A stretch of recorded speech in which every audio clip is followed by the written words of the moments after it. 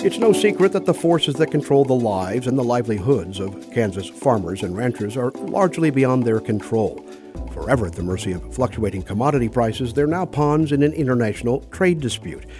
And of course, there's always the weather. From the Kansas News Service, I'm Jim McLean, and this is State House Blend, Kansas. A bill that its backers say would help folks in the ag sector get more affordable health coverage triggered a spirited debate in the Kansas Senate this past week.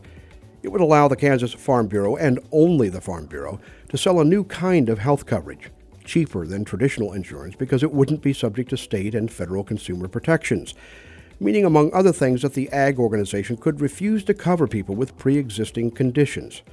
That, opponents said, was reason enough to reject the bill, but its supporters carried the day. All I'm trying to do is carry a bill that is going to give a health benefit plan to Kansans that are just trying to get by every day. Senator Rob Olson, the bill's main champion, argued it would give at least some farmers and ranchers options they desperately need. I want to save Kansas. I want to see rural Kansas grow again. Healthcare is just one issue at the center of an emerging discussion about the future of rural Kansas.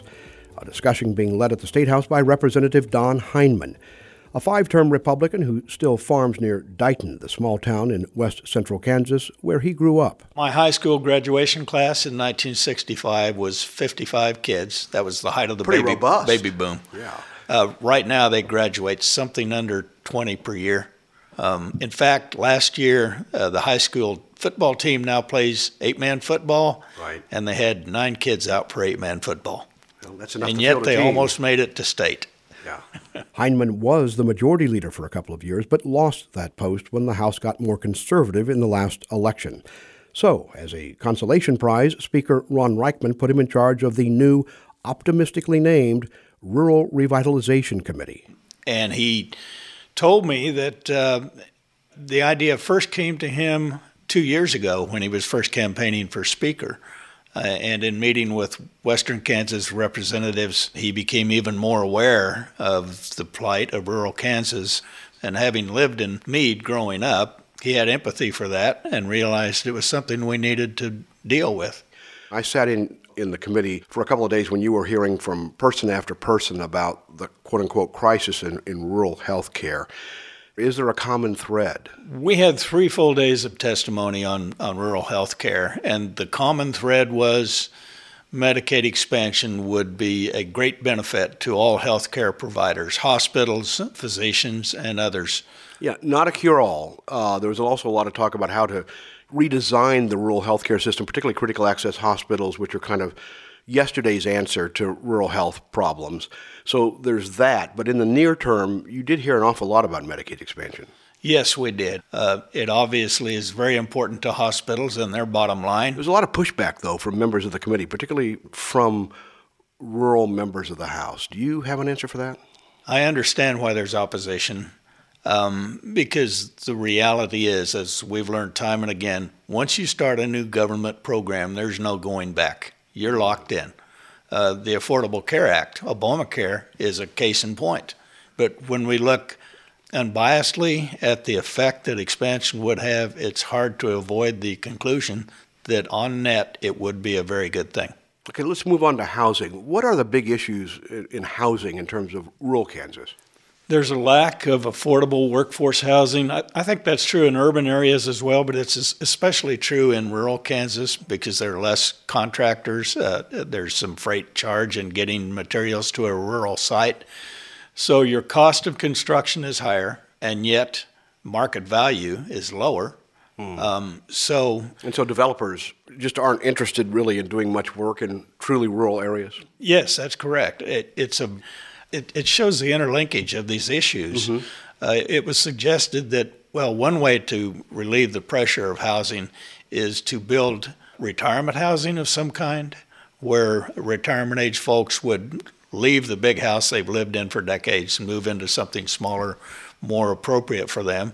And that frees up the existing house to some younger family to move into. An existing house that probably needs a lot of updating. Possibly, but it's a starter home. It's a way to get started.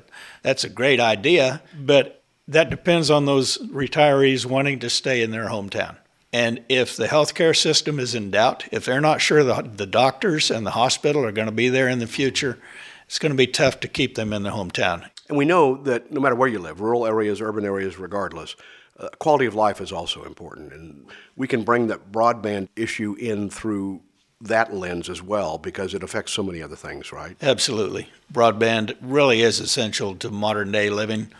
It's true for telemedicine, which is an expanding field and must expand to meet the needs of rural Kansas. It's important for just commerce in general. And if rural communities want to entice their former residents to come back home and do some internet-based business, obviously you have to have high-speed broadband or else it just won't work. If you had to sum it up, how would you describe the extent of the problems you're facing, and how hopeful are you that you can actually do something about this? A lot of it goes to the long-term downtrend in population throughout rural Kansas. More than 100 years. More than 100 years in many cases, yes. If your county is one of those where your economy is tied primarily to production agriculture, crops and cattle, that decline is going to continue. You have to find some way to diversify your economic base, get something else going, whether it's value-added agriculture, some manufacturing. You have to find some options. You didn't answer the question about how optimistic or pessimistic you are personally. I think it's possible for us to bend the curve. Thank you, Representative Don Heineman, Chair of the Rural Revitalization Committee in the Kansas House. We really appreciate the time. Thank you for the opportunity. Sticking with our rural theme, now is the time when lawmakers start separating the wheat from the chaff. The House will come to order. Members will be at their The House seats. and Senate will churn through dozens of bills in the coming week, legislation that would do a variety of things. Lower the corporate tax burden, start trimming back the sales tax on food, revise sentencing rules for some drug crimes, set new rules for locating wind turbines, and perhaps ease some voter registration rules. Now, if those bills don't get passed by one chamber or the other by the end of the week, they're likely dead for the session. Lawmakers have to clear the decks, so to speak, for the really big stuff, like school funding, Medicaid expansion, and the budget issues they must settle before they can adjourn. This is State House Blend Kansas in Topeka. I'm Jim McLean. State House Blend Kansas is a production of the Kansas News Service, a collaboration of public radio stations across the state. Visit ksnewsservice.org for stories about health, education, and politics throughout the week.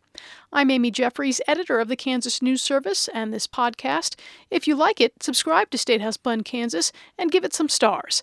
The song Warm Evening by Nameless Dancers serves as our theme. We found it in Free Music Archive.